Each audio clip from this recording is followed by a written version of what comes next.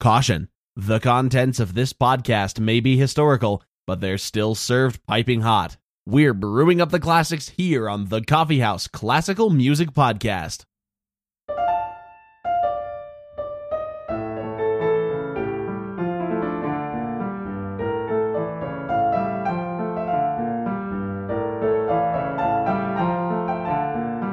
Hello and welcome to episode 69 of the Coffee House Classical Music Podcast.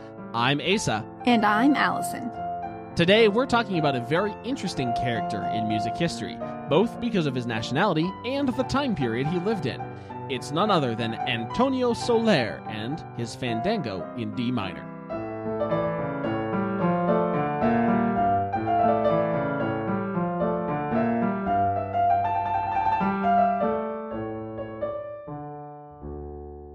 Antonio Francisco Javier Jose Soler Ramos, or just Antonio Soler, please, was born in Catalonia, Spain, in a precarious period in music history, with his life overlapping with both Bach, who lived from 1685 to 1750, and Mozart, who lived 1756 to 1791.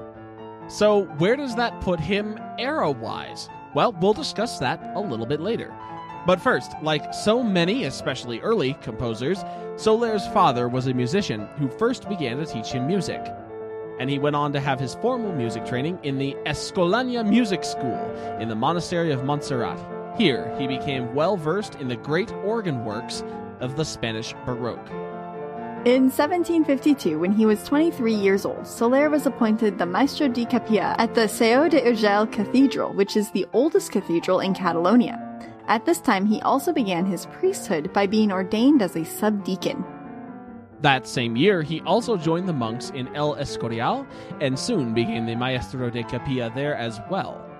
And although Soler lived in the middle of the 18th century in a monastery, he was actually a model Renaissance man. He would work until midnight and then wake up again at 4 a.m. to begin his day. Good Lord. He was a competent mathematician, inventor, and Latin scholar, in addition to his fabulous keyboard playing and composing. Throughout his tenure at El Escorial, Soler interacted with visiting Spanish royalty and gained the privilege of being the music tutor for Carlos III's son, Prince Gabriel. In order to teach Gabriel proper music theory, Soler invented a sort of keyboard device called the affinador.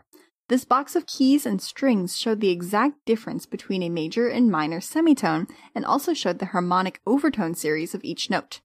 Soler was very fond of music theory, and he wrote several treatises on harmonic modulation, with many valid and ingenious ideas, such as how to modulate keys in the fewest number of bars. He received much criticism for his new ideas, but his theories were based on analysis of such Baroque greats such as Palestrina and Scarlatti, and was backed up by an additional publication by Jose Villa, another Spanish musician who supported Soler's ideas. Soler taught Prince Gabriel until his death in 1783, having written over 400 pieces including extensive keyboard sonatas, chamber music, sacred music, and even some works for theater. So as we circle back to Soler's output, where do we place him in the eras of classical genre music? The Baroque period is usually said to have ended in 1750, which is the year that Bach died. But Mozart was born just 6 years later, and all of his compositions fit nicely in with the classical era. Soler, though strongly influenced by the Baroque, can safely be grouped into the classical era. But why are we so confident in saying that? Well, by the time of his death, Bach was actually very out of fashion. During his heyday of the High Baroque, he was the pinnacle of Baroque style, fugues and counterpoint, all heavily ornamented and exaggerated. Now, the classical era was, if you can believe it, actually a rebellion against the Baroque. Here, composers were all about the galant style that favored period melodies, 4-bar phrases, and sophistication. It was all about being modern and universal, for this was the Enlightenment period, after all. And Soler, of course, would not have wanted his music to sound outdated, so his style does tend towards the classical. However, being both Spanish and a monk, Soler really has a completely different style than either Bach or Mozart could ever have had, as they were members of the Prussian Empire. And even if we were to claim that Soler and Mozart were both influenced at some time or another with some sound of folk songs, in each of their countries, these folk songs sound completely different. So with all this in mind, it doesn't really matter where we place Soler in our historic categories. He was his own person with his own unique take on what music could sound like. So let's speak about the Fandango. Soler was a man of the church, but he still found time to write this fun dance piece. A fandango is, of course, a specific type of Spanish up-tempo folk dance. This piece was written simply for keyboard, as the score states. Soler had all variety of keyboards available to him, the Baroque's favorite harpsichord, the ever-present organ, and the newly popularized fortepiano. This piece could really be played on any of these instruments with great effect. There is some question about if Soler actually composed this work. It is unlike any other work in his output. Upon analysis, it is probably the only piece attributed to Soler that is a theme in variations and has a consistent Alberti bass line throughout.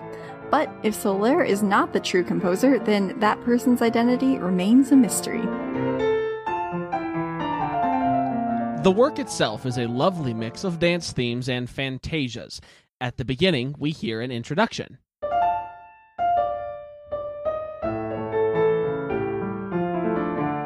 And parts of this sound almost like a cadenza or Baroque fantasy, while other parts sound like they could be part of the official piece. The piece actually starts in A minor, and throughout a series of modulations, we finally get to our key of D minor 24 bars into the piece.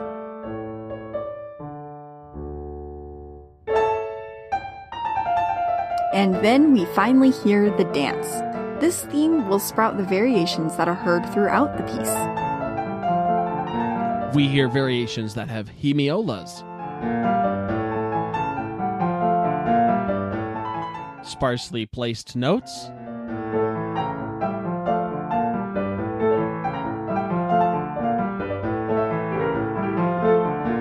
classical sounding phrasing,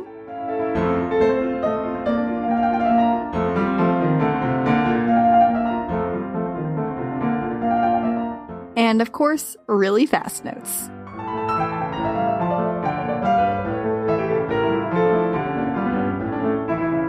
Something I find almost funny about this piece is the extensive reliance on chromatic scales in some of the variations. So this is much more chromaticism than we even hear in the late German Romantic pieces of the Schumanns we've listened to in the past 2 episodes.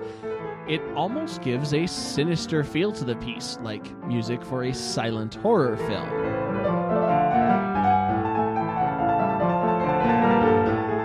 And here, we hear that the chromaticism has even moved into the bass line.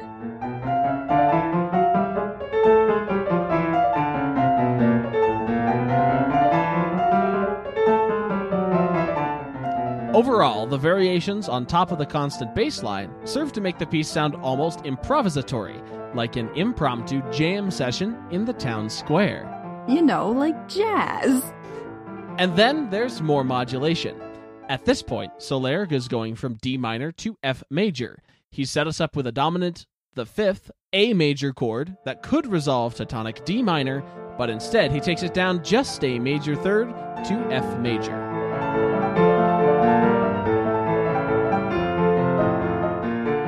He even emphasizes this movement by actually jumping an octave down rather than just moving in stepwise motion.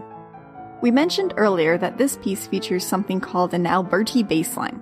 This is a style that was pioneered by the Italian composer Leon Battista Alberti and is characterized by endless arpeggiation of a chord in the bassline.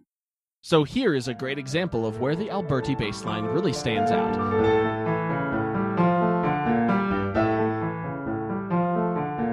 The higher melody has longer notes and rests and is doing its own thing, but the bass line soldiers on regardless.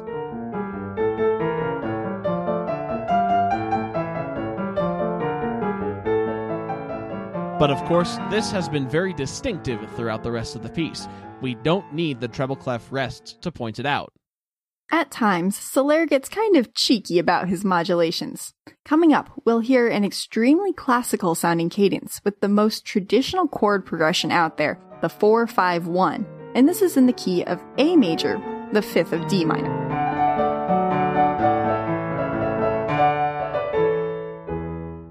But in spite of this sounding like a perfect cadence for A major, it's actually just a preparatory fifth for D minor that we realize Soler has moved back into, but we only realize that about halfway through the next measure. Soler is truly the master of the short, sneaky cadence. And this makes sense too, because he did write entire treatises on the subject of modulations and chords. That did get some criticism, but we can hear it to great effect in this piece. In spite of us previously telling you that Soler's style is classical, now we have come upon a section that sounds much more Baroque.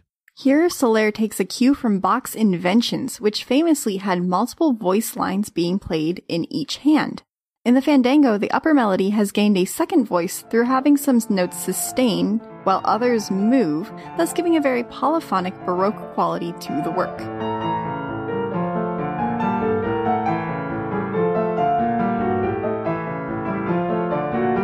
The piece concludes with a long coda section that is intermingled with the last strains of the theme and variations, with motifs that definitely sound like they came from a Spanish guitar.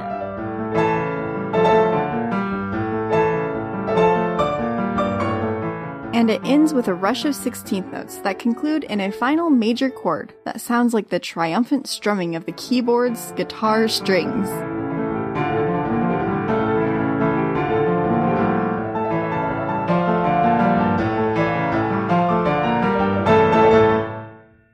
So we hope you've enjoyed this look at Antonio Soler and his Fandango in D minor, sort of a departure from the very German folks that we have been talking about for the last few episodes.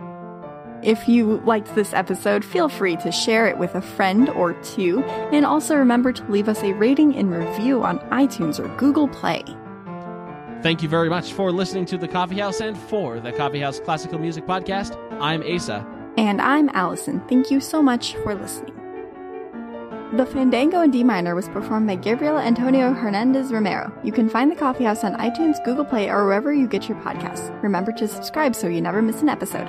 Follow us on Facebook and Instagram. You can email us at coffeehouseclassical@gmail.com.